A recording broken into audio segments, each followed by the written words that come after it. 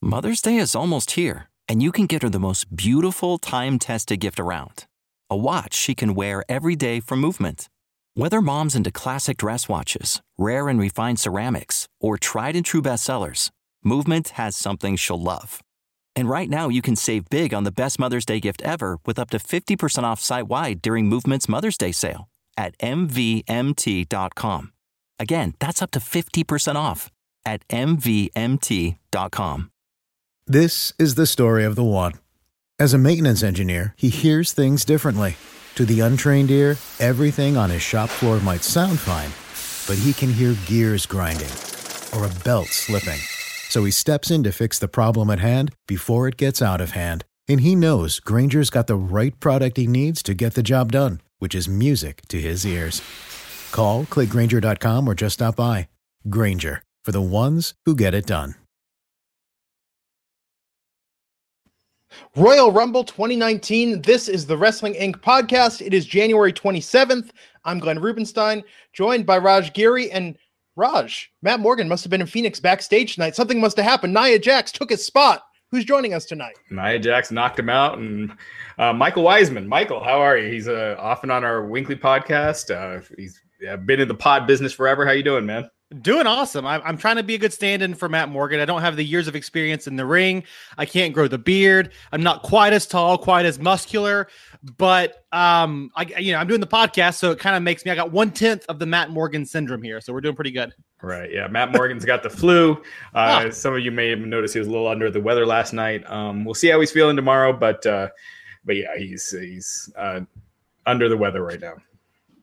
Someone should check on him, because if he was watching the Royal Rumble, he could have just, given up somewhere halfway through. His body could have given up, just given out. That was enough time to fight the virus. It was a long show. If you watch the pre-show, started at 3:00 my time, 5 Eastern. So it's a really long show. It's midnight on the East Coast right now. But overall, I still thought it was a very fun show. I thought that the men's Rumble match was a lot of fun. I thought the women's Rumble match, the ending was super strong. Had a great ending. I know they want to keep things equal, but I really think they should cut the women's Rumble match down to 20 people instead of 30. And once the roster gets bigger, obviously add more. But I thought it was overall a long show, but a thumbs up.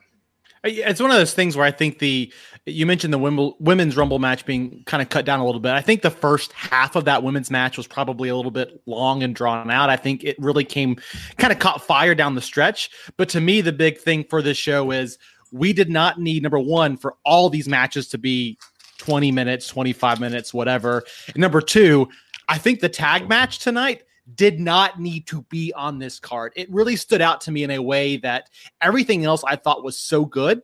From a few things here and there I didn't like, but talked about them so good, except for that tag match. It just kind of brought. You mean the Shane match? Yes. The random Dawson and no. The Shane McMahon Miz tag match against the Bar. I just felt like it brought everything down a notch, and part of it was because that match was just too long. So that was my one area. Take that out. We're at least out of here by 11:30 p.m. here on the East Coast. Well, on the pre-show, look at that. I mean, Chad Gable and Bobby Roode versus Razor and Scott Dawson. That was like the show main event. I mean, that was a main event match. It was just so random. It was random. I wonder if it was. When we run down the card, we'll get to it. But I wonder if it's a. I haven't heard anything about Wilder being injured. So I don't know if that's a message to Wilder. He had changed his Twitter handle back to his real name. He was the one that his pinned tweet is about wrestling the Young Bucks, saying it'll happen one day. He's been the most vocal about being unhappy. So I don't know if that was a message to him, because he wasn't in the Rumble. So we'll see. Take that, Dash Wilder, with your rugged good looks. Yeah. Wow. He's a handsome man. For you. Well, that's how I remember it now, because Raj was like, how do you tell them apart? Dash is the one who's dashingly handsome. Quote Raj Giri. That's a t-shirt right there. WWE is going to steal that idea and make it happen. Yeah. So man, let's talk about a couple big points, big picture stuff before we jump down into it. I was reading on Twitter all this rumors about some appearances tonight that didn't happen. I don't think they happened. What were the big rumors, Raj, for the men's Rumble in particular? Well, this is why you don't go to Twitter for news, right? Yeah. But Roman Reigns obviously was a big one, and that is completely just off of the fact that he WWE, they basically came out publicly just days before the Rumble saying that he's going to be in The Rock's new movie. They showed photos of him. He's looking good.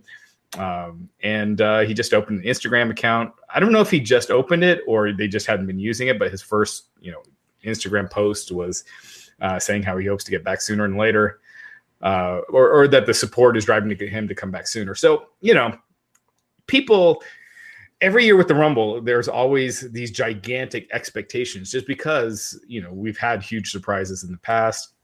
But this year we had Nia. Yeah, I thought Jeff Jarrett was a good surprise. Jarrett was fun. I like that. It got the crowd in because I felt like they died off after the women's Rumble match. And yeah, it was a good surprise. I thought Aleister Black, I think he's probably now transitioning to the main roster. When you look at these surprises in the Rumble, people always want these big things. It's fun every once in a while to have these legends come out. When Kevin Nash came back as Diesel a few years back, that was a kind of a cool little throwback moment. What I liked about the Jeff Jarrett return for this one night was they used him in a smart way. He wasn't just out there to get a cheap pop. He was in the ring doing something that was relevant to his character from back in the day. So that was a cool way to use him with a modern guy who kind of fringes on his gimmick. So I like that. But you're right. From the rest of the card, we didn't have those legends return kind of come in anywhere. The Nia Jax thing at the end kind of felt like it was out of left field. Like that spot could have been used for somebody else had they wanted to do another surprise. I don't think it took too much away from this match, but it just felt a little bit bereft of surprises, I'd say. Yeah, and no Ricochet, no Velveteen Dream. Yeah. It's great to see Gargano in there, but I felt like some of those spots, like Jinder, I get why they had Titus in there, but Apollo, Baron Corbin, some of these guys didn't have to be in there tonight. I think they could have sat this out and brought back a name from the past, brought someone else in from NXT or NXT UK or 205 Live even. You bring in people from NXT and NXT UK. You saw Candice LeRae when she came out in the women's. That was true. There were a lot of Yeah, there was just silence for Candice LeRae, who's one of the, I wouldn't say not a bigger star, but she's well known in NXT. Rhea Ripley, when she came out, it was just silence. No one knew who she was. So, to your point, yeah, I could see bringing back some legends from the past, but who out there really can still go that would be a good surprise? True. And I don't running out. I don't know that I like having a few NXT people in there, but I don't like the Royal Rumble kind of being their debut. You mentioned Aleister Black. If this is Aleister Black's debut or his call up to the main roster, I just don't know that this is the right way to do it year in and year out, because it just feels like you get these guys in here who aren't coming up either. And so it's kind of confusing, especially to more casual fans, about who are these people? What are they doing? And do I need to be keeping up with them now? Yeah, the majority of the people don't know who they are. The majority of the people don't watch NXT. And again, I don't think this was Aleister Black's, like, he's going to be on Raw tomorrow night. It's kind of like how they've done in years past, where Ty Dillinger's number 10 and he's kind of on the main roster within a few months. Like now he starts finishing up in NXT, and then eventually, by the time WrestleMania comes around the next night, he'll probably be officially on. That's what I'm guessing. Yeah. There were some good moments. I don't know. I felt like this was a very well done pay-per-view overall, but there were definitely some stumbles and some things that I think could have been better. And I think it was lacking a couple more surprises, and I would have been pleased as punch, as I've said before, and been mocked mercilessly for saying it. You guys have some catchphrases around here. Pleased as punch. What is it? Nick always says every week, if you haven't winked, you didn't miss it. You didn't miss it. Yeah. Oh God, I give him crap. But anyway. Yeah. Oh man. So opening up the kickoff show tonight, we had Chad Gable and Bobby Roode versus Razor and Scott Dawson. Bit of a mashup. Yeah, it was a mashup. Totally. Just random. If Dash is injured, I I just felt like this was a message. Like, you're not going on the pay-per-view. You're going to use your partner. If you're unhappy, fine. We won't put you on. And that's what it felt like to me. And then Dawson still, took the loss. So it's unfortunate that WWE is in this situation right now where all of their tag team matches on one of their they're probably, I would argue, their third to second biggest pay-per-view of the year, even on the pre-show.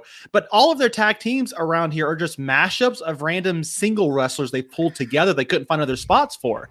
And you look at this, and I think this match is a great indicator for kind of what's wrong here and why guys like the Bucks decided not to sign with WWE when push came to shove. Yeah, if this isn't giving you faith that they're going to be pushing the tag division, right? Right. Yeah, it was just random. Razor Akam is out with an injury. He's probably going to be out for a couple months. Razor worked a singles match on Main Event last week. Did Gable lighten his hair? I didn't notice. It's a little blonder than usual. But it's weird to me that Chad Gable has become Bobby Roode Jr. Like, this guy is an amazing athlete, an amazing professional wrestler, and just so good on a technical level. And it's just weird to have him be like cosplaying as Bobby Roode. Yeah, I mean, at least he's on TV, right? Before this tag team, he was not being used at all on Raw. So it's something. Yeah, I just feel like they don't feel like a dominant tag team. AOP did. They felt like you could build another team to come after them. The tag division is a mess on SmackDown. I mean, I'm sorry, on Raw. On SmackDown, the problem with this tag division is those guys have just been there forever with the Usos, the New Day, and the Bar. And it's time to really get some new guys in the mix. It's one of those things too where Bobby Roode is. You mentioned Chad Gable feeling weird as Bobby Roode Jr. I think Bobby Roode has just always been the kind of the outcast here anyway, because he's a singles guy. I mean, he is the guy. I mean, yeah, go back to his beer money days, whatever. But since he's been on NXT and been in WWE, he's that show off, that individual who kind of stands by himself and takes the spotlight. Putting him in a tag team division clashes with that entirely. So that's another problem. It's just he's miscast. Yes, he is such a good heel. I mean, we saw that in NXT. He was a main event. He's a top guy in NXT. And granted, NXT is different than the main roster. Vince sees people differently. But I think you gave him a chance to go as a heel. And that's what originally I thought the run with Gable was going to be. And maybe it still is. It was him eventually turning on Gable and being a heel. But the more he's in this, the more his stock just drops and drops to where when he does turn, if he does turn heel, he no longer feels like even a mid-level guy anymore.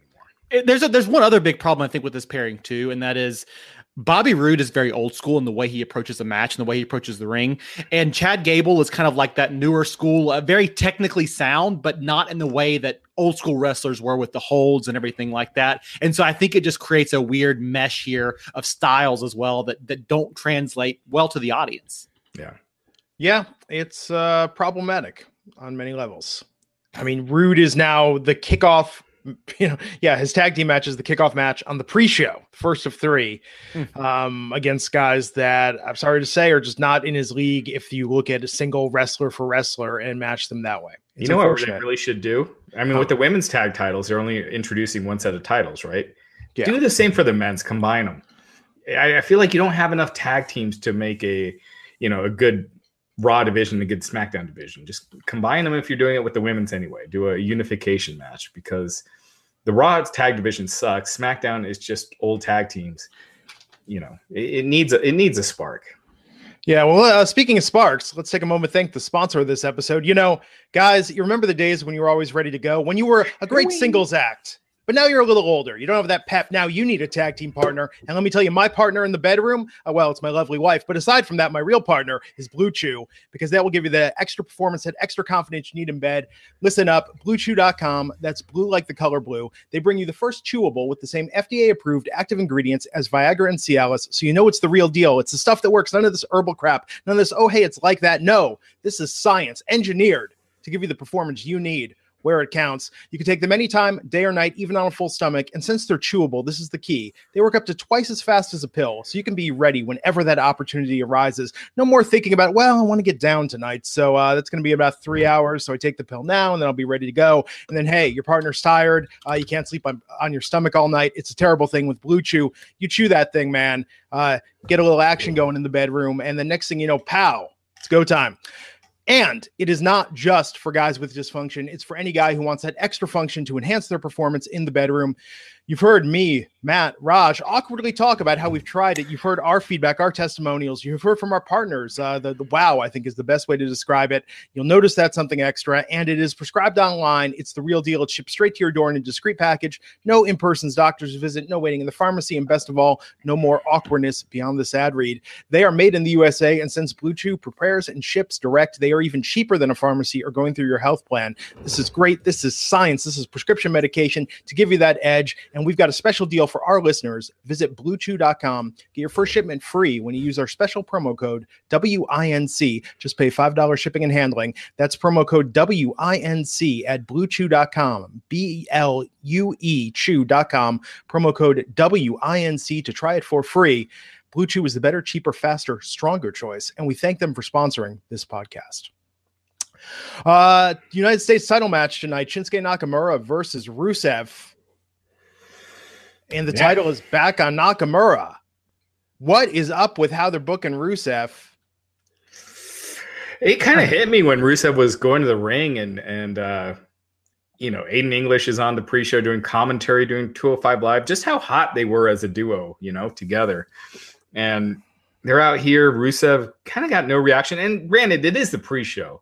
And you kind of can hear the sound of people like looking for their seats, right? You hear it doesn't sound like people are settled. It just sounds like there's just commotion in the background. No one's really paying attention. So it's a tough spot to be in. Sucks for Nakamura.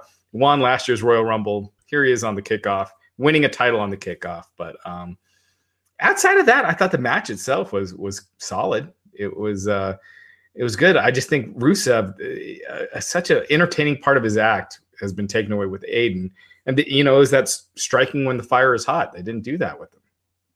It was a good tight pre-show match. It feels like WWE thinks this feud is going to go on maybe a little bit longer. We're going to get some more out of this.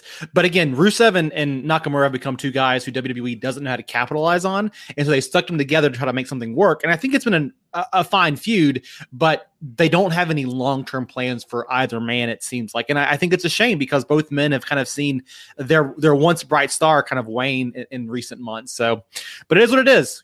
Somebody else is in charge of that creative stuff, I guess. Yeah.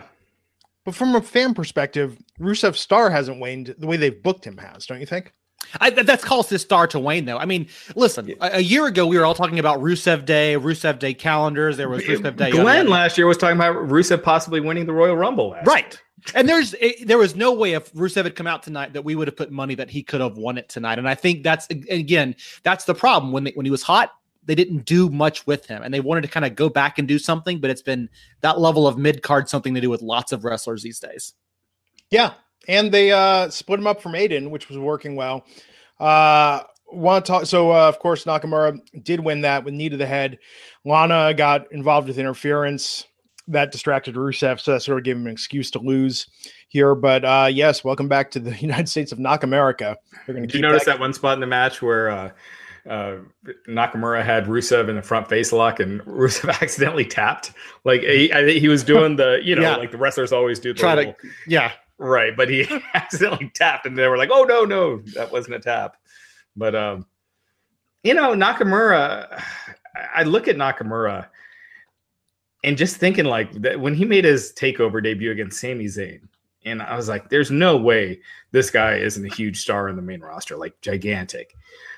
And the fact that they haven't been able to make him one would just cause concern if I was a Japanese wrestler in New Japan to sign with WWE. If they can't make Nakamura a giant star, who are they going to make? Well, and it's a shame too. I mean, they've come back around with Asuka. Asuka's the other example of that, right? But last year it did feel like, honestly, you go back to a year ago, the Rumble last year felt like a reaction to Wrestle Kingdom and how hot that show was, with both Nakamura and Asuka winning their respective Rumbles. But they didn't push that forward at all past that state. And Nakamura, listen, I get it that he's different than everybody else, but he's the kind of guy that translates well. He's got the right style. He's got the charisma. Yeah. If you can't, to your point, if you can't do it, then you're never going to reach that audience the way you want to. Yeah. I just had the thought. So Nakamura Tuesday, now that he's champion again, you think we get the promo where he says he's going to make Nakamura great again? Oh God, I hope not. Sounds like something they would do. It sounds like it. They're coming up with this cute stuff that for him, like the Nakamura stuff. They do that every time. Now there's a U.S. champion that's not from the United States. Kevin Owens, the new face of America. Right. That crap. It's tired. It's old. Yeah. It's very dated. Well, there's a certain undercurrent. There's a certain undercurrent to that too. Let's just be honest. That makes it feel uncomfortable because it's always drawing attention to. We can't ever let somebody be somebody. They've got to be somebody from a different place. And I think that's not a great thing to say as a global company. Yeah. True. Yeah, that's true. I mean, they're everywhere. Yeah. Yeah. Fatal 4-way for the Cruiserweight title. Kalisto versus Hideo Itami versus Akira Tozawa versus champion Buddy Murphy. I thought the most notable thing about this was Aiden English on commentary. And Roger, saw your tweet. I really dug this. He was melodic. He was rhythmic. He was unique. He sounds like no other person on commentary. Yeah, I tweeted that. I keep expecting him to start singing. Like when you hear him talking, I'm just waiting for him to break out into song. I thought this match was awesome. Especially like considering that these guys, most of the people in the crowd probably don't know, don't follow 205 Live, and they still got the crowd into it. So, I mean, these guys are so good. I wish the Cruiserweight division, I really wish it wasn't a 205 Live. I wish it didn't have a separate show because that kind of hurts it. I wish it was just a division on Raw or SmackDown, and like the tags and the women's division, and it got time on the big show. And we've seen it with Conor McGregor. You can be small and be a big draw. You just got to get those larger than life personalities out there and let people be themselves. So I think, and I think someone like an Adam Cole, right now it sounds like it would be suicide to put him in a Cruiserweight division. But if they, if they had the Cruiserweight division as part of Raw and then let people be, their personalities, then you could have someone like an Adam Cole in that role and he would be gigantic. You mentioned the 205 Live. The match was good, right? But nobody knows the art. 205 Live is stuck in this place where WWE seems very unsure what to do with it. Is it part of the main roster? Well, not really, but is it part of NXT? Well, kind of. I mean, it's going to be the 205 Live stars are going to be part of this World Collide tournament with NXT and with NXT UK. But they get called up from NXT to come be in 205 Live. So I think it's in a really awkward spot right now. And I think it almost would feel better if this was a subset of 205 Live in some way. I don't know how you do that because I think everybody down there is so talented and has these style matches already. But that's the problem. And unfortunately, a lot of great talents on this card get overlooked as a result. Well, Buddy Murphy retained. How long has he been the champ for now? Since the Super Show that was in October. Okay, so decent one in Australia. So 3 months. Yeah. Okay, is it a good long run as the champion? I think it's good to give all these guys a showcase. And yeah, there's definitely a lot of life left in 205 Live. They're talented as hell. Buddy Murphy's awesome. Kalisto, he is so talented, Grand Metalik. But as soon as they're together with the Lucha House Party stuff, just Lince Dorado, it brings them down. Yeah. It just makes you groan. But individually, they're so good, and together they're good. But that the stuff with the. Well, Kalisto, I'm assuming Kalisto is still making main roster money. The other guys have a 205 Live contract for substantially less, so they got to give him something else to do. I just wish they would come up with something better. I just wish the Cruiserweight division would be more ingrained into Raw and SmackDown, not a separate thing, and that it would have more eyes on it. That's why when people talk about a separate women's show, that's not a good thing if you don't have a TV deal. Then you end up with another 205 Live. It's better to have it as part of Raw and SmackDown because then you got so many more eyeballs watching it. What's Sin Cara up to? He's injured, but he should be back soon. Interesting. And there was talk, according to PW Insider, of pairing Sin Cara, Rey Mysterio, and Andrade together. And again, in the SmackDown Lucha House Party. That's what I'm thinking. That's what came to my mind was, oh no, not another Lucha House Party. Like these guys are too Absolution big and the for Riot that. Squad. It's like At least Andrade and Raid, they're too big for that. Don't just clump them together. Because again, in WWE, if you're not from an American nationality by default, then we got to put you with other people so fans know how to take you. That's the way it always feels. Yes. It Well, hey, does. Buddy Murphy, Right. do they keep making a big deal about the fact he's Australian? I mean, Yeah. So if Emma comes back, you know who they're pairing him with, right? yeah. Hey, now listen, Or I the would say that. Iconics. Listen, you could now. I would be down with some kind of Mad Max style Australian grouping here. That could be pretty awesome. But Yeah. You could probably convince Vince that that's actually what it's like in Australia now. Like, oh no, it's all Mad Max down there now. So SmackDown Women's Title match opened up the main card, which was Becky Lynch versus Asuka for the SmackDown Live Women's Title, and this match I thought was good. It was very Wait, competitive. did we say who won the cruiserweight match? Yeah, Buddy Murphy retained. Oh yeah, with Murphy's Law on Hideo Itami. I thought that was kind of odd because they were really pushing during the match that Hideo would never won a title in WWE, and then he takes the pin. And he never will. That's what they were trying to tell you. It kind of seemed like it. And Itami is another one of those examples, like Nakamura. Like Yes. this guy was ready made to be a big star. From If outside only the company. Kevin Owens hadn't attacked him in the parking lot. Though. Does it goes back to that He one was moment? freaking Kenta. CM Punk stole his move, you know? Like he was- Oh man. So Becky Lynch versus Asuka in a very competitive match that had Becky Lynch tap out at the end of it. Raj, I know on Twitter you thought this was controversial or a poor choice at the very least.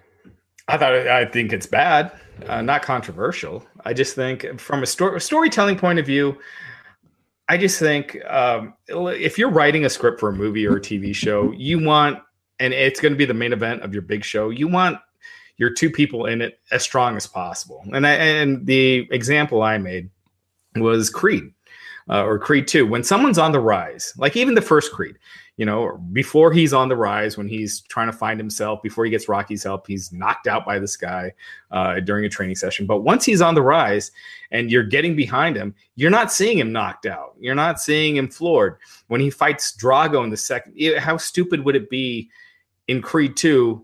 They're building his fight with Drago, these two giant forces, to have Creed get knocked out by some random guy or someone else. If you're building to Becky and Ronda, make them both as strong as possible and don't have, you know, Becky tapping out clean to Asuka. I think from a storytelling point of view, it just hurts. It just, you know, Hogan and Andre, you don't have Andre losing to Hacksaw Jim Duggan a couple months before WrestleMania, you know, or Steve Austin versus Shawn. You don't have Steve Austin getting beat by Triple H by submission months before facing Shawn Michaels. It's just building. You got your strong heel, your strong baby face, these two big forces coming, and that's what it should be. And, you know, Becky tapping clean to Asuka. I know it helps Asuka, whatever, but I just felt like it was the wrong match. I don't think they should have had Asuka versus Becky Lynch. I think they should have had Asuka beat someone else. So Asuka gets the win. She keeps rolling. Becky doesn't lose, and you keep building that momentum. I hate to say it, but if they are going for the three-way with Becky, Charlotte, and Ronda at WrestleMania, and it looks like clearly with that ending tonight, that's the direction they're headed in, why not have Charlotte cost Becky that opening match? And then even better that Becky comes into the Rumble tonight to cost Charlotte that victory. I think, I mean, I kind of just, I would normally 100% agree with you, Raj, but I think in this case, the only reason I would push back is because I think Asuka needed something. And we talked earlier about how Asuka was kind of lost after her big push early last year, and she got beat at Mania clean, and they didn't know what to do with her for a while. Even when she won at TLC, she kind of came away feeling like the default champion, not because she earned it, but because she happened to be there. And so I think if there had been interference, if there had been anything else here, I think it would have taken away from the moment for Asuka. Now, I agree with the fact that a champion should be strong. I think they used her later in the night to make, but even that, so Becky is still being misused. They want to cast her like a Stone Cold Steve Austin. That's what this is. With the overcoming the Bret Hart moment, with the Rumble the way it was, that's what it felt like to me. It's just one of those things where wins and losses don't matter. And this is why I feel like they lose viewers and people don't get into the stories as much, because you never get the feeling of two giant forces facing off like you did back in the day, and that would draw tons of attention, right? Hogan versus Savage, Rock versus Austin. Now people lose. It doesn't matter. They win. It's what it is. It's not like these two protected people coming, and then you can't imagine either of them losing, and it really gets your imagination going. I just feel like they don't do that anymore. And I saw tonight people talking smack about Becky Lynch for tapping out. I mean, it was amazing how quickly some of the fickle public, to borrow a phrase from Daniel Bryan, turned on her. Yeah, for all the endings you could come up with, her tapping is not the way I'd go when she's got this little badass character going, and then she taps out clean.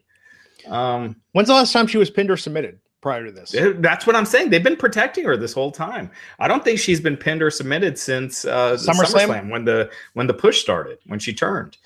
And I thought they were doing a great job, and that's why it just came across as just tone deaf. Their whole mentality of wins and losses not mattering. It just hurts the story. It doesn't make a big deal anyway. People are going to buy the main event. I just feel like it would be stronger if it was Becky, Ronda in a singles match. I think a triple threat match makes it weaker. I think the story is always best when it's one-on-one, this guy against this guy. Back to my Creed reference. When it's Creed and Drago. If you have Creed, Drago, and some other guy, it's not as it's a boxing match at that point either. Right. It's like Hogan beating Andre. If it's not Hogan beating Andre and Orndorff in a triple threat, it's just not the same. I can't believe I'm going to defend this again, because I totally agree with you 99.9% of the time. And I think you're right. It does weaken Becky. I think people aren't thinking about that, though. And I normally hate the way WWE does its booking. I think the tap outs, people made a big deal about tonight, this and with Finn. And I don't think they matter, because I think the way the matches were structured, both tap outs look like they were slipped in there. Even in this match, it looked like an act of desperation on Asuka's part. I think a pinfall would have felt too definitive. And by the end of the night, people were more thinking about Becky being a Rumble winner than they were Becky tapping out at the beginning of the card. So again, I think it benefited Asuka more than it hurt Becky. Now, bigger picture, I think you're right, though, Raj. I think if Becky had gone on undefeated to Mania to tackle Rousey, who has kind of been undefeated, I think it would have felt a little bit bigger. But I think maybe not as much as I normally would agree with. Becky needs to beat Asuka between now and WrestleMania, either at Elimination Chamber or at Fastlane. I don't think so.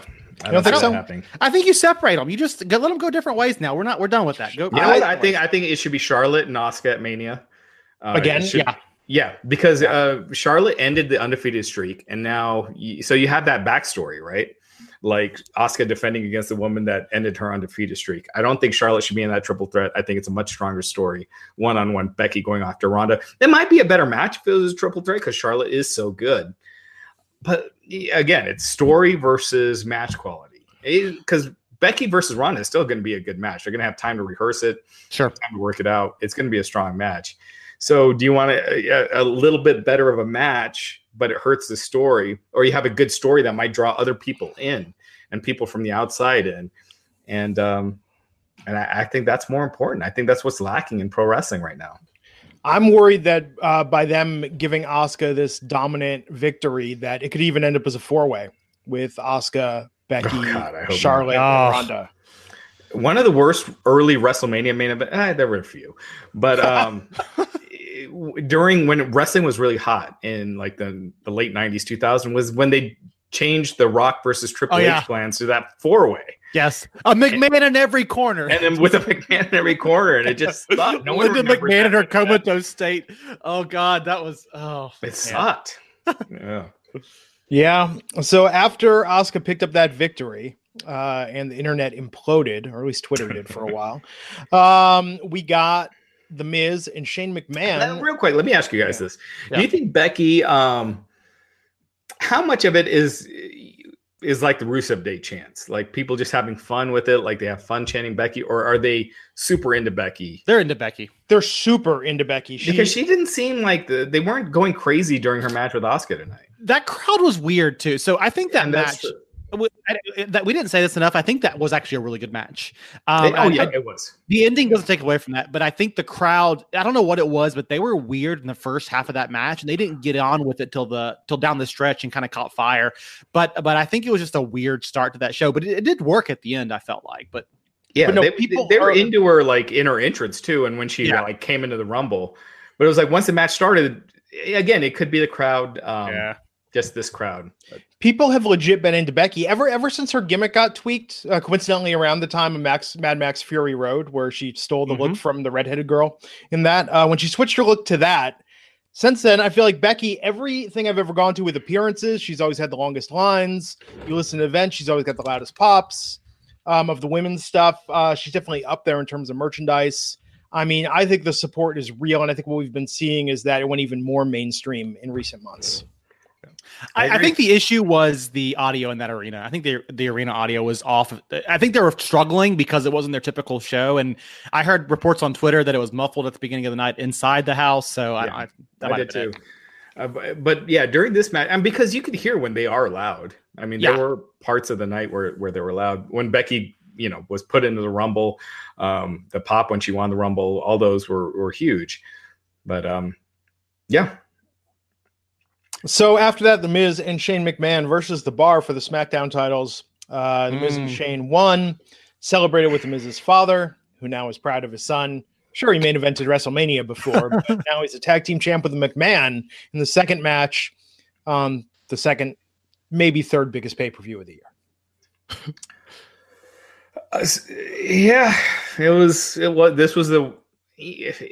It depends.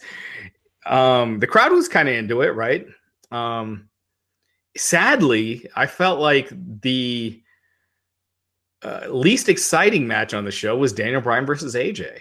As far as because the crowd was just quiet, and they had a really good match, but no one's making a sound. So it's hard to have an exciting match when the crowd is dead. Whereas in this match, I thought this was the worst match on the show, but the crowd was into it. The Miz and Shane, it is fun. They have a chemistry, and it wasn't bad. It was fun. So it was a weird thing, but I thought this was the worst match on the show, but it wasn't. I thought this was overall a good show, and this wasn't that bad. Shane jumped off some stuff. It was fine. It's one of those things I said earlier where this is the one standout, especially on the main card, that I felt like the Daniel Bryan AJ Styles match we can talk about, but this match didn't belong in the mix of all these world title matches and Rumble matches. Also because part of it just felt like a handicap match because they're trying to protect Shane so much. He can do some stuff, but there's just long stretches where it was the Miz getting beat up by both guys. It was fine. My favorite thing though was at the end whenever they were celebrating with Miz's dad, and I saw a tweet pop up that said that they hoped that this would mean that the tag team championships would be defended in Freebird style rules with the Miz and his dad and Shane all teaming up together. So there you go. Yeah. I mean, this storyline will be good for a while. When do you think The Miz turns on Shane? WrestleMania? Or is it Shane turns on The Miz? Oh, maybe. There has been talk about a Shane heel turn for quite some time. They've just never pulled the trigger. So, yeah, they won that. Shane did the shooting star press on Cesaro for the pin and the win. So it was a feel-good moment. And after that, we got Sasha Banks versus Ronda Rousey for the Raw women's titles. And this went pretty much how people thought it was going to go, with Ronda retaining and the congratulating each other after, until then Sasha wasn't having it and tossing up the four horsewomen. Which is weird because they had already shaken hands in the ring, and then she won't shake it outside the ring. I thought that was kind of a weird thing at the end, but yeah, it was strange. What did you think of the match, though, Raj? It was weird. I thought it was very sloppy, but very entertaining. I was into it. I thought, I liked. First off, I thought just seeing Sasha, in that big stadium in a singles match wrestling for the title, it was a cool moment because I've been, following her and Bayley for so long and seeing the incredible work that they did in NXT, their incredible, Iron Woman match that they had. So I always felt like Sasha has the star quality and it's just underused. It's not utilized well. And so seeing her there, I thought it was cool. Ronda, she's trying her hardest. She's working hard. And I just feel like WWE does not make her as special as she is. Her star power has fallen over the past year. But she's still, superstar. So it was cool seeing that. And I thought the match was fun, but it was like, it'd be getting good, and then there was a sloppy move that kind of is like, oh, they messed up there, and then it was getting good, and they messed up, but then by the end, it was a fun match. I liked it overall. Ronda getting the win makes sense. Sasha, it wasn't like she was buried or anything. I think this was the first time that Ronda didn't submit someone to win a match outside of the DQ at with the Money in the Bank cash in. But I think this is the first time she didn't submit someone, that she pinned them. Quite possibly. Yeah. Someone in the chat. Well, our chat is just insane tonight. If anyone can remember if she's pinned anyone, let us know. But I think that was the first one by pinfall. But I thought it was a good match. Michael? I thought it was. I really enjoyed it because it was something different, and there were definitely spots that were sloppy.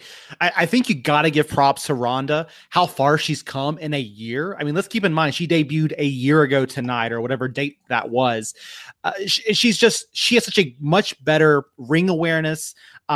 She can actually move like a wrestler now, but she still has that MMA style to her. Totally get the sloppiness. I think she's always going to have that because she's so green. Maybe not forever and ever, but right now in this run, she's still so kind of green. She's still a rookie, y'all. I mean, she's been wrestling for less than a year, but I think what they've managed to do with her time and time again is improve her, and also find people that could really work with her. Like, I know they've rehearsed a lot of things, and her moveset is still pretty, it's not that deep, it's pretty amateurish in some certain areas, but they found ways to make her look good doing that. And even the stuff, I think you're right, there's some sloppy stuff in there, but even when it gets sloppy, it looks like that kind of MMA sloppy that really does work to Ronda's favor. Yeah. And I think it makes it almost look real. Exactly. And I thought that was the thing that stood out to me about this match was, yes, definitely sloppy in some spots, but man, it felt different and real and kind of raw in some ways that we don't always get in a wrestling match in WWE. So I dug the hell out of it. I really liked it. Yeah, that's a good point. Cause a lot of times, like I love watching Ricochet.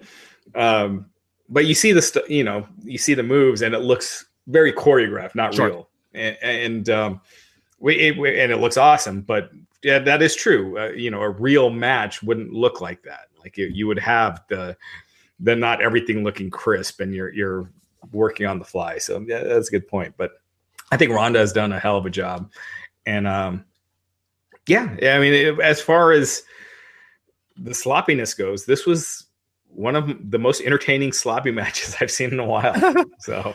Do people still dislike Ronda? Is that a thing? I saw somebody on Twitter ask about that. Do people still not like her? She was booed coming out. I missed that. Well, because Sasha Banks has been a fan favorite for so long, and we talked about this a year ago at the Rumble. It's like with Ronda, okay, now get ready for a year, possibly two, of Ronda beating all your favorites. Mm-hmm. Every woman. It's fine as long as that's transferred, right? You build all this stock into someone, and then you transfer that to, and in this case, Becky would be the person to transfer it to. Yeah, maybe. We'll see if they like do Brock, you build all that equity in something to transfer it over to someone, but I mean, they haven't completely done it yet. Roman, I mean, they kind of did with Roman, but in the future they'll get there. All that Brock equity, it's like your 401k. Don't watch it week by week because it's going to go up and Seth down. Rollins might be cashing in. Seth Rollins already is a made guy. Why? I mean, Seth doesn't need it. He does right now. He's been losing to Dolph Ziggler. That's true. Dolph, who worked everybody, saying he had tonight off. Yeah, you can't trust anything Dolph says. He's like Jericho. Yeah, that's true. 30 I don't mean that in a bad way. I mean, that's good. Keep people guessing. Yeah. 30-woman Royal Rumble match. At first was Lacey Evans cutting a promo. So real quick, one point. So at first, someone on Twitter pointed out to me that there was no WrestleMania sign. And so that means no pointing. And then on the frickin' billboard, they throw up the WrestleMania sign. Oh, sorry. Actually, I'm jumping ahead. Sorry. Never mind. It's after this match. It's fine, Raj. It's all good. Through my there notes. was hope, though. They're a little out of order. We all had hope at the beginning of this match, though, that there was not going to be the pointing at the WrestleMania sign. I think we were waiting a new beginning tonight, but alas. So Lacey Evans out in the number one spot, cuts a promo, and then out comes Natalya. How do you think this was for Lacey? This given her big debut on the main roster at the Royal Rumble. She was in the match for quite a bit. She had some moments. It was nice. I mean, she had a platform, but she definitely Her first three things she did were all kind of mistakes in some small way, which was not a good look. I feel like you could tell that they're going to give her a chance. I would hope so. I mean, clearly she was in the Rumble for a long time. She started off, got promo time. You could tell that Vince likes her, right? Like they're higher on her than Nikki. Nikki, yeah, Nikki is in and out. It's going to be a struggle for Nikki. She's going to need to really get over because on her own. They need to do something beyond. She's crazy, right? She's in a cage. She's crazy. Yeah, like I'm going crazy, but which we see all the time. Vince has his favorites, and as you see Lacey Evans, you know that she's going to be one of them. So she's going to get the push, and she's got the poise. She's got certain things down. She needs some work, but she's definitely going to get that push. She speaks different too. She has a different draw to her. Like that Southern draw, that Southern belle kind of thing, I think will work in her favor as well. Yeah, the 50s outfits, it just makes it just looks too gimmicky though. You know what I mean? Yeah. Like you're trying to be, it's like the vaudevillains. No one buys that you really think you're in the 1930s. I want to see backstage segments with Vince and Lacey, and Vince is kissing her hand. She's like ordering him around. Oh my, I need some tea. Don't say that. That's going to happen. Yeah, I know. We're going to be stuck with this thanks to you now. Absolutely. It'll be great. It'll be fantastic. It'll give us more reason to get Vince back on TV. Yeah, I thought tonight, okay, here's the problem I had with this Rumble is that it seemed like, I mean, with the exception of Natalya, it was just a lot of lower card talent for the first half of this. I mean, was there anyone before Charlotte entered? Did you think anyone had a chance in hell of winning this? No, and I think that's the problem with this Rumble match. It's like there was 3 people maybe that really could. Alexa Bliss, Charlotte, Becky. I guess you could maybe an Ember Moon as an upset. Not really, but she's at that level. Nia Jax. So there's not that many realistic winners. This really should be a 20-person match for now.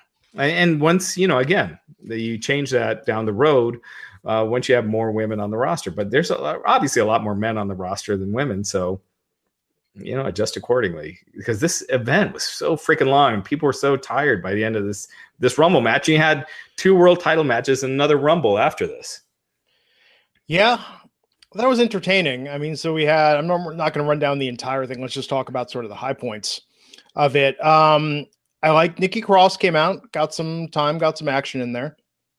I thought Charlotte was very good. Charlotte and Cross Lacey has gone pretty quick. Yeah. Charlotte and Lacey together. Oh my God. I was thinking that was just like, if Charlotte Flair wasn't Charlotte Flair, Vince would put them in a tag team. It would be like the Hollywood Blondes all over again. He'd revive the name. He's like, we own that still, right? Hollywood Blondes. Make it happen. I'm sure Vince is watching it like, this is next year's WrestleMania main event. Oh, absolutely. Oh my God. But I thought Maria Kanellis, I thought it was nice to see her. I liked her interaction with Alicia Fox. I thought Candice LeRae was great. Zelina Vega, the stuff with the hat and everything, it just felt a little dated. It was like the kind of comedy stuff you do with the women back in the day. And Alicia Fox, I mean, we've been down this road so many times with her too that it just felt like her kind of wallowing in the ring and whining was really. We've seen that so many times. Yeah, kind of work. I thought I liked the hat thing. I thought that was, I don't know. I thought it was fun. You would like that hat thing.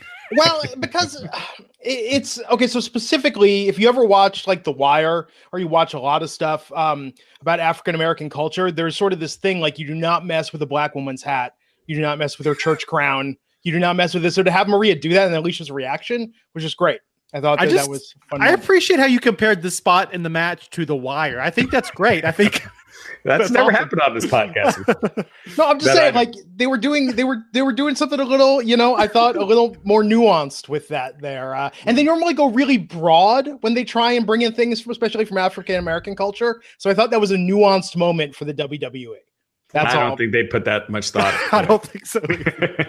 So I thought a great surprise was Casey Catanzaro. So I tweeted out when she came out. Who in the hell is Casey Catanzaro? No, I tweeted out in my Jim Ross voice. Now, that's gonna be the woman right there. You know, Jim Ross, when The Rock came out at the Survivor Series, his quote was, you know, oh, that's gonna be the man right there. Casey, I can never say her last name. It's Catanzaro. Is that right? I'm saying it right. She is freaking awesome. Absolutely. She's such a superstar. She has tons of charisma. I think she's going to be a gigantic star. I think she's going to be huge. So I love that she was in this match. And I kind of thought in a lot of ways, she stole the show. Alexa Bliss, man, she got a monster pop when she came out. It's clear people see her as, you know, a big star, but man, Casey I thought she was awesome. There's a draw to her because I was sitting there watching this with my wife, and she's like, half the time she doesn't watch NXT. She just barely keeps up with WWE, and she's like, "Who's this? Who's this?" Casey Catanzaro. She knew immediately. She's like, "Oh yeah, the Ninja Warrior chick." And there is some real big draw there because Ninja Warrior is such a cultural phenomenon that I hope that WWE sees that and leans into her like they have used these UFC stars as well. Is it though? I mean, is it a cultural phenomenon like The Masked Singer is a cultural phenomenon? No, Ninja. No, lots of people legitimately. I wouldn't say a cultural phenomenon. It's people. It's like, what kind of rating does that get on? I don't know. Is that on the Paramount Network still, formerly Spike TV? Like, it's on NBC. No. That's Paramount is Ninja Warrior Kids. Don't ask me how I know that. I might have spent an afternoon watching that for some reason. I mean, she was great. So the Hurricanranas were a little, like, there was a little rhythm gap in those, but that's not her fault. She's also only been in like a year. Has she wrestled completely on NXT? Blue. Has she wrestled in NXT? Has she? I don't think she's wrestled. I don't think she's wrestled on NXT TV yet. Hell of a debut. She's amazing. All right, so randomly I looked it up. Catanzaro is what people in the chat are. Catanzaro. American Ninja Warrior. This is one random date in 2018 that I found in my first Google link, was drawing a 1.2 rating and 5.4 million viewers on a weekday night. Well, these days, I mean, that's like, you know, being Cheers in the 1980s. I mean, right. That's what I'm saying, though. But it's big. Maybe phenomenon is not the right word here. Don't get me wrong. But I think that we get caught up in the MMA sphere and sports sphere for a lot of this stuff. And American Ninja Warrior could draw in another audience, I feel like, to let fans connect with them. Anyway, so people pointing out she hasn't been on NXT TV. She was in the Mae Young Classic, though. Yeah. Okay. That makes sense. So yeah, I thought her spots were great. I loved her stuff getting back in the ring. I thought that was really cool how she. Yeah, so many people taking Kofi's gimmick this year. Seriously, Naomi. Yeah, Casey. I thought that was great. Zelina Vega coming out with the Street Fighter mask and the claw. Has she done that before in an entrance? I don't think so. I don't remember it, at least. It was cool. Really dug it. She was at the what's it called? Is it called cosplay or cosplay? Cosplay. Costume. Costume. Gotcha. Did you see when she was at the whatever that was, the Mortal Kombat 11 thing a week ago? Oh, I didn't know she was at that. Yeah, she was. I forget which character was, but it was like, good God, she looked amazing. And she had a moment with Hornswoggle tonight. Oh, that was creepy. Is that now? Speaking of cultural references, what was he going to do if he caught her? Yeah, like, okay. So speaking of cultural references, is there something I don't know about where Latina women are freaked out by little people or something because they treated it like we're all supposed to know why? Well, of course she would be freaked out by him. Like, I feel very out of the loop. If Hornswoggle chased me, I would run away terrified as well. And why was he dressed like the Leprechaun still? That's his thing. He's still a Leprechaun in WWE. Well, he's not anymore. There's a new Leprechaun movie out, and it's not him anymore. It's my most disappointing thing about this entire show is the fact that Hornswoggle ran to the back just minutes before Fit Finley came out, and I think that would have just been a great interaction right there. They could have just given a look or something. Right, just a little something. Yeah. So, Hornswoggle, we'll see. Is he back? Who knows? Yeah, but so this was hiding under the ring, and Hornswoggle. And it was weird when she was hiding under the ring. Like, they would keep cutting back, and she was poking out from under the ring. Like, the women's Rumble was weird this year. It was very weird. It was not good until the last 6 or 7 people were in. Yeah.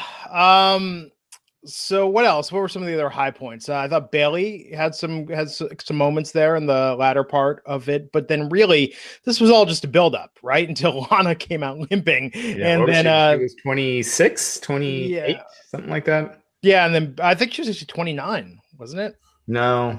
I think it was before that. I No, think Nia was 29, so it would have been 28. She was 28. Okay.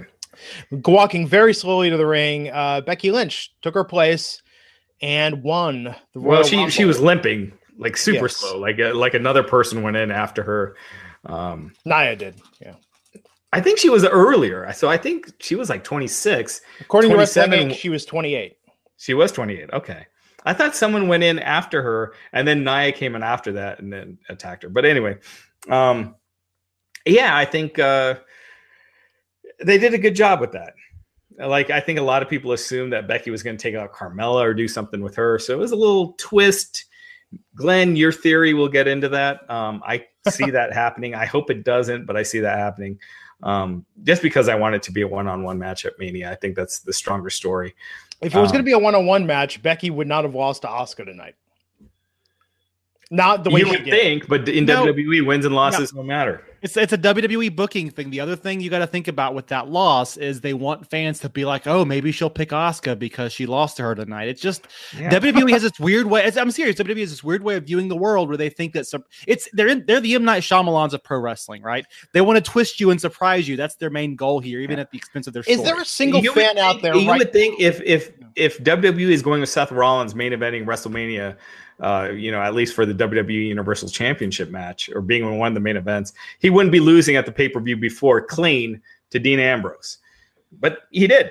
Yeah. That's how they do it. Wins and losses don't matter, and that hurts the storytelling. Is there any fan out there right now that either thinks that Becky's going to challenge Asuka at WrestleMania or wants Becky to challenge Asuka at WrestleMania? No, that was the blow off. They're not there. I would be surprised if you see anything with Becky and Asuka for the next couple months. I think Becky should show up on Raw tomorrow night, call her spot. Although tomorrow, so we've got 3 weeks now to establish an entire WWE women's tag division because Elimination Chamber, 3 Raws, 3 SmackDowns, then bam, it's here, and we're deciding the champions. So I think tomorrow night for the women will be all about the tags. Yeah, we've got 2 months until WrestleMania, 2 months and like a week, and then there's still 2 pay-per-views between that. It's freaking crazy. They need to drop one of those, combine it, just have Elimination Chamber. You don't need Fastlane. If you have the contract with the other, the contracts where you have to have 12 pay-per-views, just add a second one in May or something like that. But it's between Rumble and Mania, you really shouldn't have more than one pay-per-view. I think Becky should show up on Raw tomorrow night, call it for Asuka, and start building it, but I doubt they're going to do that. It could. You mean call out for Ronda? For Ronda, sorry. And then put Asuka onto a new challenger. SmackDown needs to get so if Becky's going to fight Ronda at WrestleMania, SmackDown needs to do some heavy lifting to establish the women's singles scene, not being anchored around Becky and Charlotte and Asuka. They need to bring in some new women as credible challengers. Yeah, they've kind of got no one right now. I mean, Charlotte, obviously, if Charlotte's not in a triple threat with them, that would make a lot of sense. But outside of that, it's not really anyone. I wish Shayna hadn't retained. Shayna would be great on SmackDown right now. I could also see a situation where they treat Mania season like they have in the past, and we kind of get some cross-pollination here. And maybe somebody from Raw ends up challenging Asuka through some like weird... Alexa? Yeah, like Alexa would be a great fit for this now that she's back. You have a face Asuka versus a heel Alexa. They probably have pretty good in-ring chemistry. I could see Sasha Banks even coming off of this loss. They want to do something with her. Yeah. They tend to, use the Elimination Chamber pay-per-view, whatever. There's a way to do that. But Sasha and Becky are going to win those tag belts at Elimination. Or Sasha and Bayley are going to win those That's tag true. belts That's at Elimination true. Chamber. I mean, they have to, right? Yeah. What other two? I mean, maybe Tamina and Nia. I mean, who else makes sense as the first WWE women's tag The other belts? one, the Iconics? Iconics, No. maybe. That's what they're high on the Iconics right now. They're high if they're high. Not on really. The Iconics. Iconics have barely been on TV lately. No, but they use them in a way that they see them as a successor to the Bellas. That's just what that. I You mean, know what I think is could really so steal the weird. what I think could steal the show. I mean, honestly, right? Like the women's tag belts, just like the tag belts, is probably going to be kickoff show at Mania, right? I would think if you bring in Kairi Sane and Io Shirai, they're a tag team. They've been doing tag team stuff. They don't need any more NXT experience. Kairi Sane is awesome. Yeah, so is she was Io great Shirai. tonight. Yeah, I would bring them in as a tag team and have them face Sasha and Bayley at Mania. and that match would be freaking awesome. I think that could be the best women's match on the show.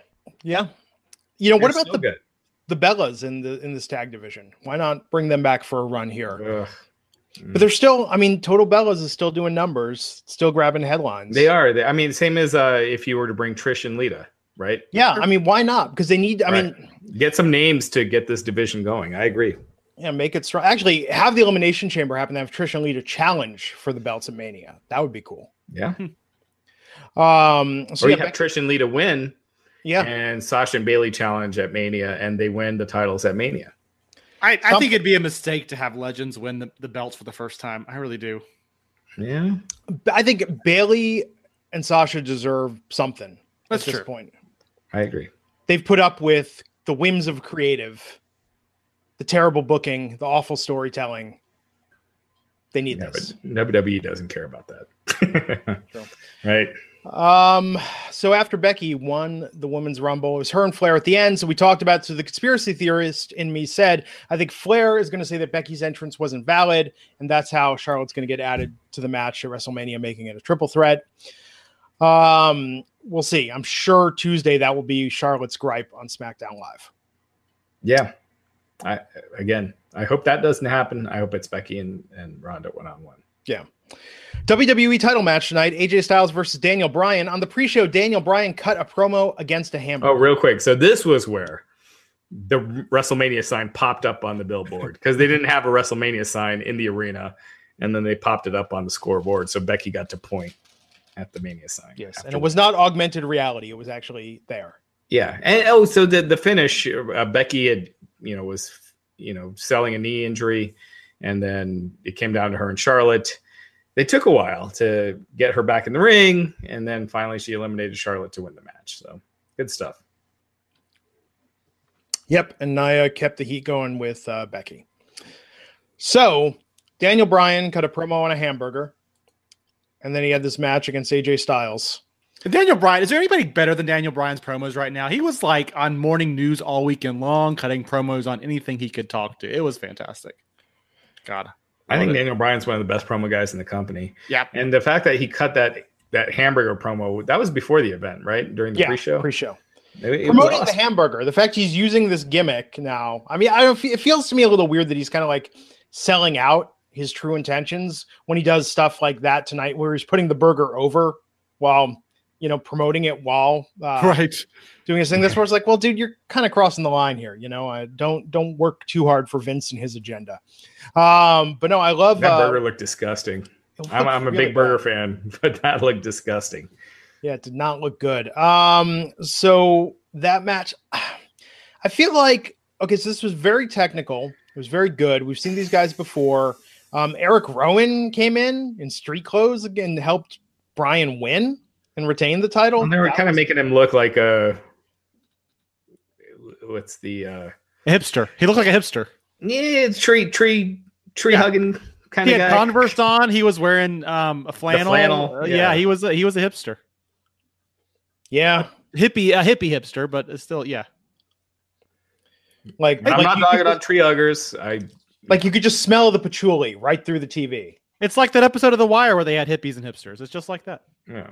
There was no hippies in The Wire. I have a lot of hippie values myself. This is the most divisive. I mean, this match seemed like one of the most divisive matches I remember from in recent WWE history. There are people online. You read Twitter. Just in general, people love in the arena. No one gave a shit. Yes, that is true. Don't do a long technical match in the middle of a 10-hour pay-per-view. Well, it's not that. That is part of it, but it was in a death spot. It was. After a Rumble, the next match is just going to die. And it did. No one cared at all about this match. It was, AJ, I need to stop getting excited about AJ matches, because when I do, there's a lack of crowd heat, and then when I'm not expecting anything, they're awesome, like AJ and Brock, and there was another awesome one that AJ had recently. I'm forgetting. AJ and Daniel Bryan have had awesome matches on SmackDown, but in this event, they were put in a death spot and they couldn't overcome. And it was one of those things that I think if you were to pipe in crowd noise, and if you could put in like a hot crowd, this match would have been really good. but because it was so quiet the entire match, it suffered. And they worked hard, but it's not exciting when you have a quiet crowd. I have a theory, which is definitely agree. I think this match, this match reminded me a lot of his match with Shinsuke, as far as it was technical, but didn't go places where I thought it should. And I think that my theory about AJ has come around to AJ needs the right style to be paired with for it to be an entertaining match these days. And I'm not no discredit to him, but you go back 2 years ago to his matches with John Cena. John Cena is not the most technical. John Cena can go in the ring. He's not the most technically sound wrestler, but those matches were hugely entertaining. You mentioned his match with Brock, hugely entertaining. And I think we're just at a point where and Roman, right. Roman is not the most technical wrestler, but his matches with Roman were great. I think that when we get old school New Japan style AJ and WWE, it's just not working for whatever reason. And it wasn't that they're bad matches. They just don't click with the audience. And that's just where we are. And I think, to your point, Raj, that lack of audience reaction is really hurting all of these dream matches we've always wanted from AJ. Yeah. And I think AJ's best matches, to your point, have been Brock, Cena. I mean, Cena, I think, was his best. Roman and Brock. Those WWE guys. I mean, they're essentially WWE guys, right. Wrestling style. Yeah, because you take these technical guys that are so skilled and you have them do one of these Smash Mouth matches that's a little tighter, a little faster, a little more brutal. And it just works. So I think that putting AJ against another wrestler with a similar style to his is the problem. Yeah. I think you need to mix it up. That's what makes it interesting. That's what makes it fun. So Rowan came in, he attacked AJ when the ref wasn't looking, and then Bryan was able to get the pin and the win once the ref woke up. Daniel Bryan retains and is still the Planet's champion with the WWE World Championship title. Jesus Christ. So Matt Morgan's pretty bad with the flu. He had to go to the hospital. Oof. So medical facility, Raj. Medical facility. Sorry. That is delineation. He'll appreciate that joke. Oh man. I'm guessing he probably won't be on this week, but obviously, the flu sucks. So hopefully, absolutely get your flu shots, everyone. Yes. Even if you are a 6'7", 300-pound, amazing in shape guy. I think that you look at the ending of this match. My favorite thing that came off of Twitter in this space, Matt Fowler over at IGN tweeted that he hopes that this has just been a ruse, that Daniel Bryan has actually secretly been under the guise of Bray Wyatt for all of these years. And this is his reemergence into the Wyatt. Daniel Wyatt. That's right. So here we are. So there you go. Yeah. I don't know. I don't know. I just think the over the top environmental thing, it just doesn't make him seem like a top guy. You know what I mean? It's different. Tree World Order. You're saying it's almost too gimmicky. Yes. You think it's it's unrealistic. I don't know, though. It reminds me a lot of CM Punk's run when he did the Straight Edge Society, which is one of those things where it's like almost so extreme. But on the other hand, it really does.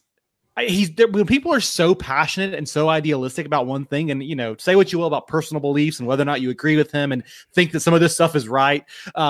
But when somebody is so passionate and dogmatic about certain beliefs, it really does kind of grate your nerves at a certain point. Yeah, but at the same point, CM Punk became a bigger star after that, right? It's true. It's true. It gets attention. But I feel like Daniel Bryan's kind of past that. He doesn't need to be so gimmicky. You can use his beliefs for that as to accentuate his character, but when that is his character, I don't know. I just think he's beyond that. Yeah. Then we had Finn Balor versus Brock Lesnar for the WWE Universal title. So Eric Rowan, real quick, Eric Rowan came in, interfered, got Daniel Bryan the win. I guess this means the Bludgeon Brothers are done, or do you think Luke Harper joins them as well? Because Luke Harper is ready to return. He'll probably be cleared in the next week or so. He's been working out at the Performance Center. Or do they just find something completely different? I could see them going with the 3-on-3 and then the Gallows and Anderson help AJ. Oh yeah, so you could have a little. Yeah, I mean Gallows and Anderson need that, and I think that would reinvigorate AJ. I think actually AJ with Gallows and Anderson is exactly what he needs right now. I just feel like if you pair them, we've seen Harper and Rowan together so much. I would rather not see them back together at this point. Yeah. I think Harper's a great singles talent too. He gets underrated for that, but he's really good. He can go in the ring. He's got good size. Yeah, I think they need to change his look completely if they go with that. But yeah. Can you imagine, like a Bradshaw style JBL transformation for Luke Harper, bringing him back with a new gimmick? It could be revolutionary for him and really give him a good little run here, little fire with a suit or a cowboy hat, or Bruiser Brody. You go the Bruiser Brody route. I mean, that's he true. looks like just some kind of drastic change would really invigorate Luke Harper. They've tried before, but we'll see. Get a haircut, trim the beard. Beyond. So Finn Balor versus Brock Lesnar for the Universal title. Finn coming out as Finn, not as the Demon. Finn got a shitload of offense in this match. Looked like he had Brock Lesnar, but then Brock grabbed him, got him in the Kimura lock, and Balor tapped out. I feel like they told a really good story with this match, and then that was a weird ending. It was sudden. It was sudden, and it just didn't jive with me because with Brock, if Brock's going to win, big guy, not the strategic guy, like, oh, I had the opportune moment. I got the Kimura lock out of nowhere. I don't know. Brock is thinking about physical dominance. I loved it. I got to say, I really dug the hell out of it, man. I thought it was perfect for what this needed to be. Brock put Finn over in a huge way. He even had to fight through groin pain, diverticulitis, revenge, right? To get in here and beat Finn. And I thought that was a really creative way he just snuck in the finish there. I liked it. Glenn, I disagree, but that's me.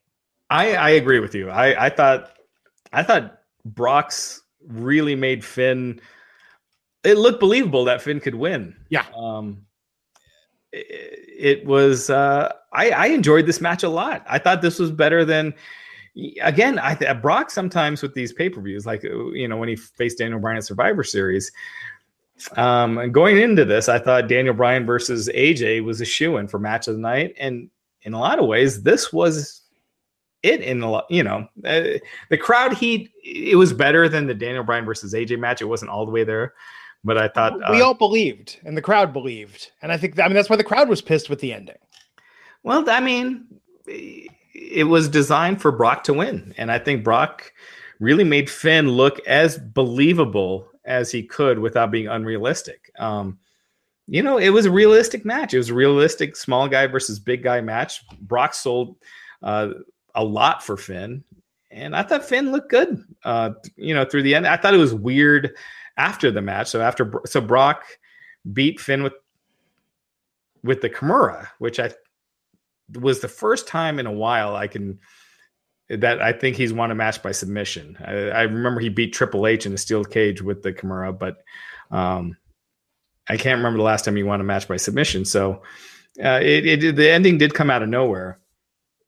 But up until that, it really looked like you were like, oh man, maybe they will have Finn win. I want a rematch. I want a rematch with Finn as the Demon now. It was a good match, but do you really just want to see Finn get beat again? You know what this is kind of reminding me of, though? It's like, think about comic books. I don't know about you guys, but I always, as a kid, loved Spider-Man, X-Men, Captain America. You know who I didn't enjoy reading in comics was the Incredible Hulk. Because he's just a big guy. A big guy that just always smashes the hell out of stuff and always wins because he's so big. Like, I don't give a shit about that. I like to see the little guy overcome the odds. But did you ever read the Hulk? I'm talking month in and month out. Like, I got the Hulk comics. I watched the 70s show with Bill Bixby. Well, that was a little different though, because with Banner, the 70s show was more about Banner than it was about the Hulk. And that was interesting. But you're waiting for him to turn into the Hulk. The whole show, you got to wait 45 minutes for that last 5 minutes where he turns into the Hulk. Maybe that's the key. If Brock Lesnar was just like some scrawny guy, and during the week we saw that story, and he turned into Brock, sign me up. Yeah, I think Brock is awesome. I think he shouldn't be Universal Champion though. I think that, you know, the title being a secondary thing on the show is bad. But I do think Brock brings something. Like when you see him out there, he just looks so legitimate. Sure. And that's where there's a different philosophies for wrestling. People watch wrestling for different reasons. Some people watch wrestling as a performance. Like you'd watch a dance, you know, they want to see cool moves and that's it. And they don't care about characters or who wins or loses. They just want to see cool high flying action. Other people want to see that storyline, the larger than life characters, and they're really behind one and not the other. And they really want one guy to win or lose. And I think Brock brings that element, not the performance necessarily. And I don't think there's money in a Brock Finn rematch at any point in the near future, because I think what you do is obviously he's going to work with Seth. I'm glad they're kind of steering away from Braun, but they could revisit that. Who knows? They could be a multi-man match the way you love those, Raj, right? So, but Seth likely going over and finally ending this at WrestleMania.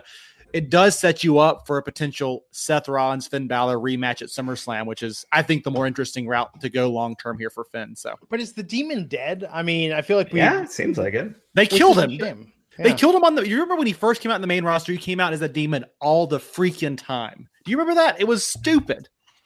Well, like twice, maybe 3 times. It was like for stupid stuff though. He was like wrestling jobber of the week and came out. I don't know. It was dumb. Not on the main roster. He came out once before he faced Seth Rollins just to introduce the crowd to the character, but he didn't wrestle. It was the Bray Wyatt storyline, I think, that killed it for me. And I mean, I'm being ridiculous, but like when they were showing the slideshows about Irish folk tales. Yeah, that's That was curious about seeing Sister Abigail, though. Oh man, that's the biggest. We never got that. Biggest missed opportunity of the modern era. Someone that was in production, someone that has the sketches, or they took shots. There was the promo shots taken for that. Somebody please leak that shit. Yeah, want to see what that would have looked like. When I talked to, if I could publicly do an interview with Bray, that's gonna be the first question. Is what was planned? What was your outfit gonna be? Let's get right into it. Absolutely. It's not too late. It's not too late. We can bring no Bray tonight. No Bray tonight in the 30-man Royal Rumble. Kind of a shocker. I thought tonight was going to be the re-debut of Bray Wyatt.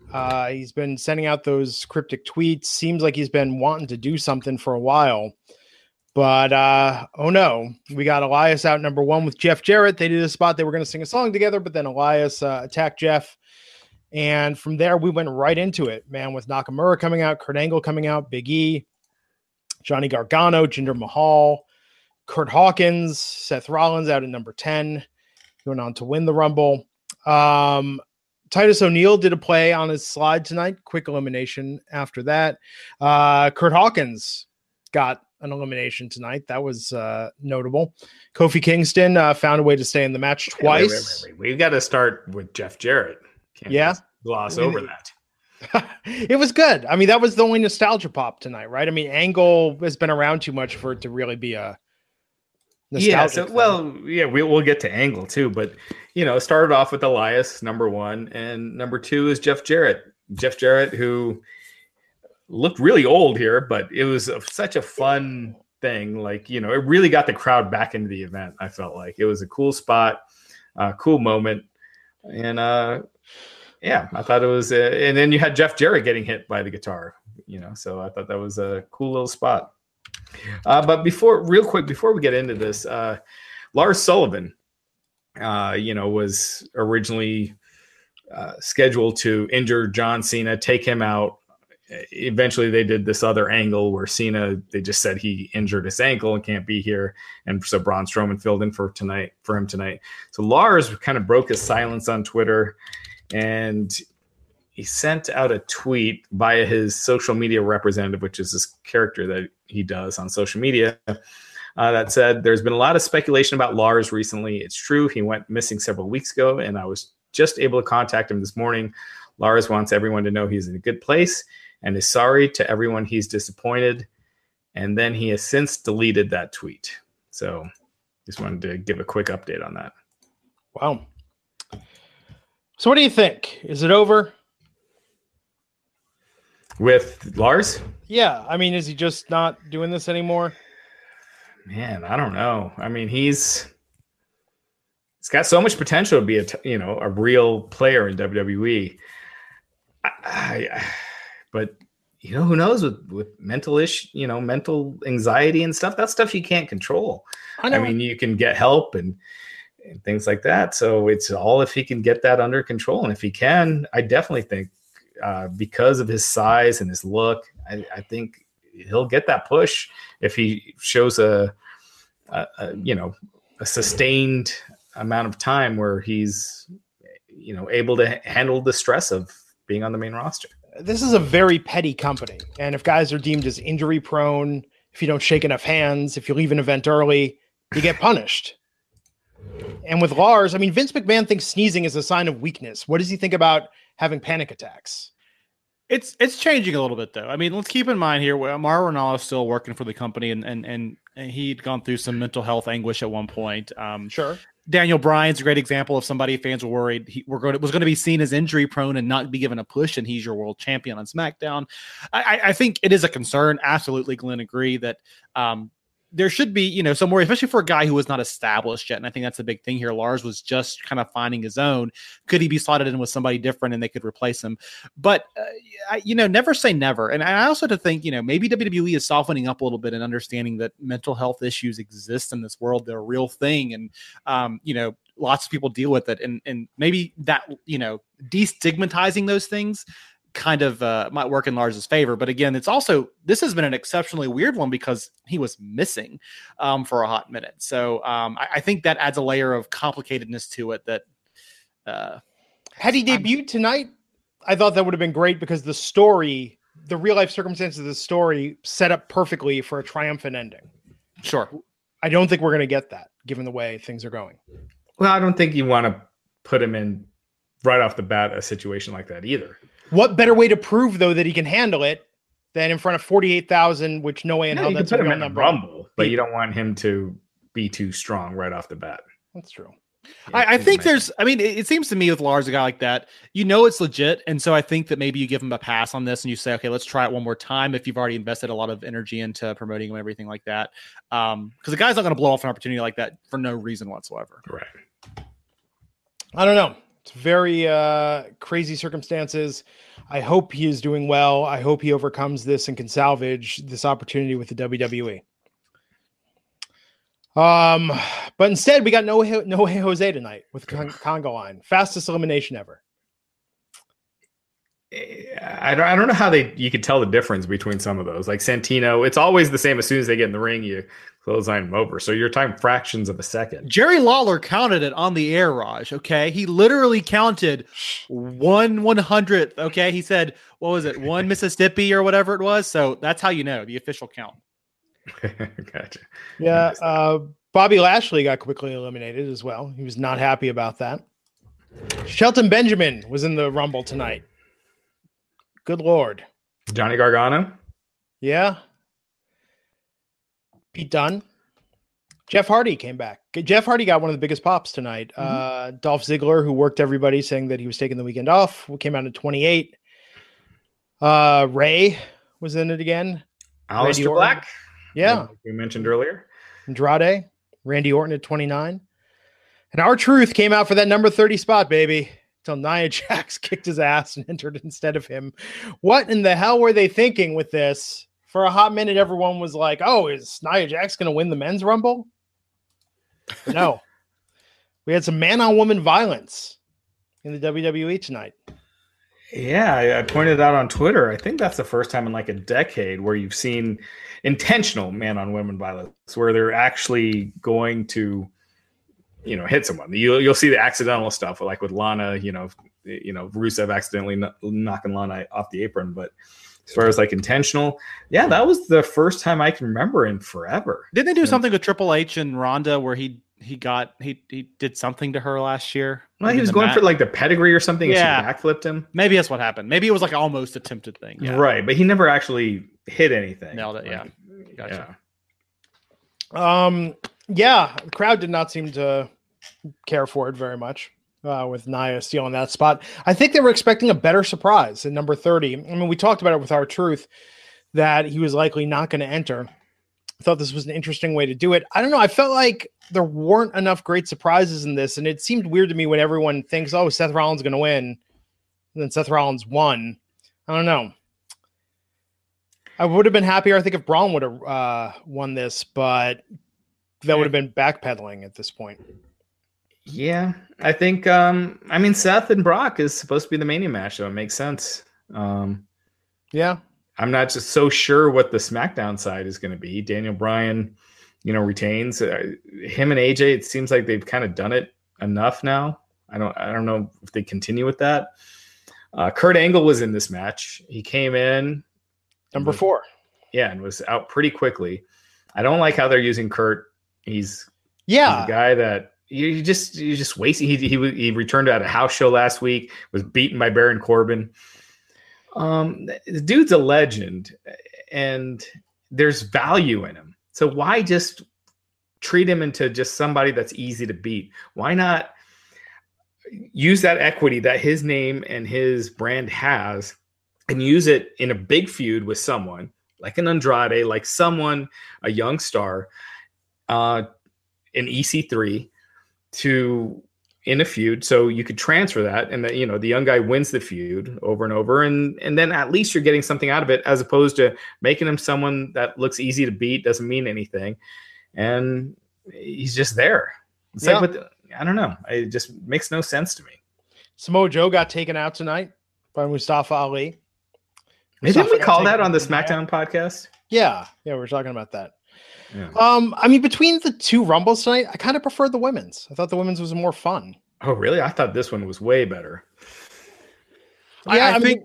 I'm sorry. I was going to ask what the difference on both of those, and this is going to sound like I'm just taking the middle, but I'm not. But I think the women's match had a better stretch down the run, down the end. I think the men's had more going for it at the other parts, but neither one were the best we've ever seen in a Rumble match. Last year's were both better. Yes. I thought the men's didn't drag.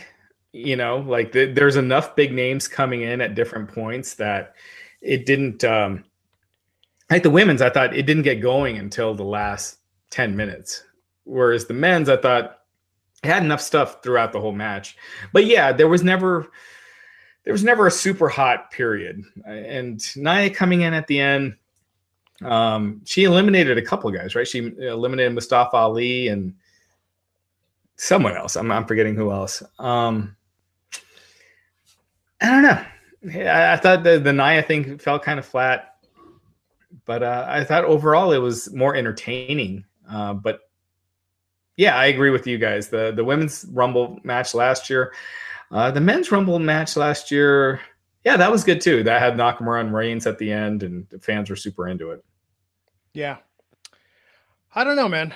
Tonight, this pay-per-view, maybe the expectations were just too high. I thought last year's was really good. I didn't think this was bad this year. It's just, man, this felt long. This felt like... Hey, well, it was long. what did this second only to WrestleMania this year? I thought this went longer. Yeah, this did feel longer than Mania. Yeah, it was like almost 7 hours. I felt like Mania was 6 hours and 15 minutes. This was almost the full 7. It was freaking long. And, I still feel like cut down the number of the people in the Rumble matches. And I would say like cut down the intervals to 90 seconds, but they actually did. Most of these intervals, some of them were like 60 seconds, some were 90. Yeah. They weren't sticking to 2 minutes. They haven't done that for a while, but yeah. Yeah. I think as a whole show, you look at it from top to bottom, and I think it was I'm going to say a pretty good to really good show. I think if you look at individual segments like the match, I think too long is the right problem that this show had. Like it was too long, but everything in between the beginning and the end for the most part was pretty good. I think nothing was like standout best of the year. I think that I really do think that Ronda Sasha match was really good. The Brock and Finn stuff was really good, but I think overall the length hurt how much good stuff there was packed into these 17 hours. Yeah. Yeah. So we're on the road to WrestleMania. It's 70 days away. Expect some announcements soon. Saw some rumors. I don't know how reputable they are, Raj, that Cyndi Lauper is going in the Hall of Fame this year. That'll be nice if it happens. Rumors about The Undertaker. And I'm sure there will be Makes sense. I mean, who else is there? It's like The Undertaker and The Rock, and then you're getting into the Ruthless Aggression era, right? Because then all the big names from the Attitude Era and before are kind of in. Yeah. Looking forward to Raw tomorrow night, seeing the fallout from this, and then SmackDown on Tuesday. They're still going to be in Phoenix for that. They announced a halftime heat at the halftime of the Super Bowl next week. Yeah. This was a gimmick that they did back in the Attitude Era. They had The Rock versus Mankind, a title change on halftime heat, where The Rock did Mankind beat The Rock, or The Rock beat Mankind for the title? It was the infamous forklift. The forklift where they had the angle of The Rock going, no. Yeah. So Mankind beat The Rock. Is that what happened? Was it? Yeah, because he put the forklift on. Yeah, it was Mankind using the forklift. But Mankind was already champ, right? I thought The Rock, did they do a switch between? Well, that was the year that they had that really brutal Rumble match. Yeah, so that's what it was. So Mankind had beat The Rock on Raw. That was the one against Nitro when Tony Schiavone made the comments about butts in the seats. Then at the Rumble, Rock beat Mankind in that with all those chair shots. Yep, and then Mankind beat The Rock with the forklift segment. Oh yeah, there we go. Halftime heat, and then they did another title change because then it was Rock and Austin at Mania. Yeah. So they so people are saying The Rock retained. Okay, so Rock retained at halftime heat. So they shot this angle last night as TakeOver went off the air. It's going to be Velveteen Dream, Aleister Black, and Ricochet versus Gargano, Ciampa, and Adam Cole. And yeah, I think it's interesting. It's funny given that Adam Cole and Ricochet weren't on TakeOver. I know we got a little blowback last night for our TakeOver views, and to bring it back, I'm just saying TakeOver last night was like season 2 of The Wire, where it was still The Wire, but it was season 2. Strong on its own, but just not quite with you're like, who are all these white people? And why do I care about what's going on at the docks? It had been on its own, it would have been a great show, but compared to the other 4 seasons, just not the strongest. You don't always talk about The Wire this much on your post-game shows now? This is the most I've heard. I need to go and watch The Wire. I've never watched it. How have you never watched The Wire? I know. Oh my God. You think WWE programming is bad now? Watch The Wire. All TV programming is going to seem subpar to you.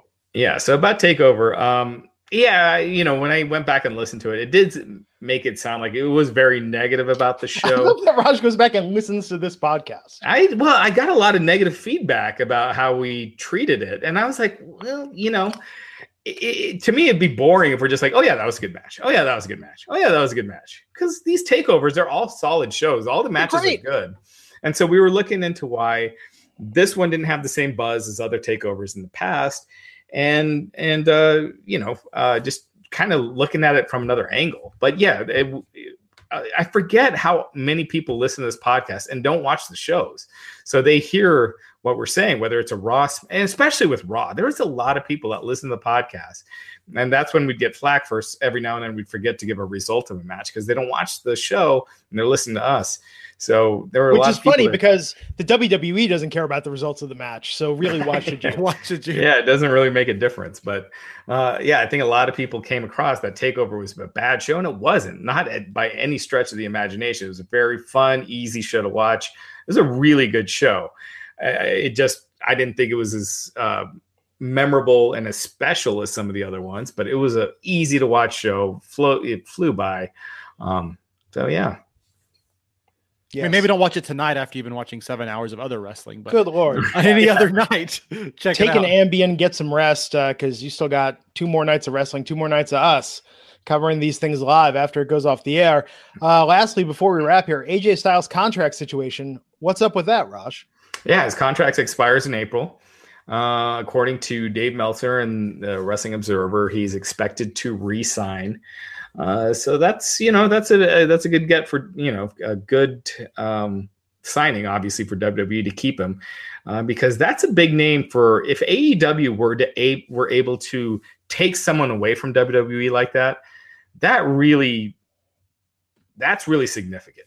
Right now they're signing a lot of people that WWE didn't have, but once they actually take someone away, that's a big deal. And so yeah, they're keeping AJ. So it at least it looks like he hasn't signed anything yet, but that's a big deal. No, absolutely. Cool. Well, we'll be back tomorrow night after Monday Night Raw to talk about the fallout from the Royal Rumble. And of course, we'll be back Tuesday to talk about SmackDown Live. Michael, thanks for joining us tonight. Anything you want to plug before we take this home here? You can follow me on Twitter at The Real Wiseman. I'm involved in various things, including Wrestling Inc. So, yeah, I mean, that's it. That's me. Cool. Raj, what do we got coming up on the site? Oh, God, so much stuff this week. Interviews with Scarlett Bordeaux and the composer of Fighting with My Family. Nice. Spoke with us about the movie. Did you guys get the passes to Fighting with My Family on Tuesday? Is it playing in your area? Yeah, I got San Francisco. Sacramento. I got San Francisco and Sacramento, both too far for me to go. Michael, did you get that? No, it did not. What was that? So they're sending free passes for screenings for Fighting with My Family to network subscribers. So, did not get that. They must not like. Let me check my spam folder. Where do you live? Winston-Salem, North Carolina. Okay. So it'd probably be Charlotte or Raleigh is where it would likely be. Gotcha. But so anyway, so we got an interview with the composer of that movie, Eli Drake, Taya Valkyrie, more from our interviews with Goldust, Drew McIntyre, we spoke to on a media call. So we got some stuff with that. So just tons of stuff this week. Awesome, man. Well, I'm Glenn Rubenstein. You can follow me on Twitter at Glenn Rubenstein. I'll be live tweeting along with Raw and SmackDown tomorrow night and Tuesday, and all WWE programming live when I can. And here's something I want to ask the fans, all of the wonderful fans. We have so many people watching this live right now on YouTube. Know this is going to be a big podcast, a lot of people listening to it. Please, please, please, please, please head on over to iTunes. Leave us a review of this podcast. Greatly would appreciate it. Let people know why you love this podcast, why you're staying up to 1:37 a.m. on the East Coast to listen to our thoughts, our feelings, our perspectives, our views on the Royal Rumble. Your reviews, and they really help other people discover this podcast, start listening to this podcast as well. And the bigger an audience we have, well, the better it is for our long-term sustainability. Greatly appreciate you helping other people discover it, share it with a friend. And thank you so much for your support. We truly cannot do this without you. We hear great things all the time. Sponsors like Blue Chew, use that promo code WINC, who tell us all the time. We hear great stuff from your fans. They heard about it on the Wrestling Inc. podcast. Our Wrestling Inc. fans are the best. We thank you for your support, and we help you. We thank you for helping spread the word. And we'll see you back here next time on the Wrestling Inc. podcast. Take care, everyone. Mother's Day is almost here, and you can get her the most beautiful time-tested gift around. A watch she can wear every day from Movement. Whether mom's into classic dress watches, rare and refined ceramics, or tried-and-true bestsellers, Movement has something she'll love. And right now, you can save big on the best Mother's Day gift ever with up to 50% off site-wide during Movement's Mother's Day sale at MVMT.com. Again, that's up to 50% off at MVMT.com. When you need mealtime inspiration, it's worth shopping Kroger, where you'll find over 30,000 mouth-watering choices that excite your inner foodie. And no matter what tasty choice you make, you'll enjoy our everyday low prices, plus extra ways to save, like digital coupons worth over $600 each week. You can also save up to $1 off per gallon at the pump with fuel points. More savings and more inspiring flavors make shopping Kroger worth it every time. Kroger, fresh for everyone. Fuel restrictions apply.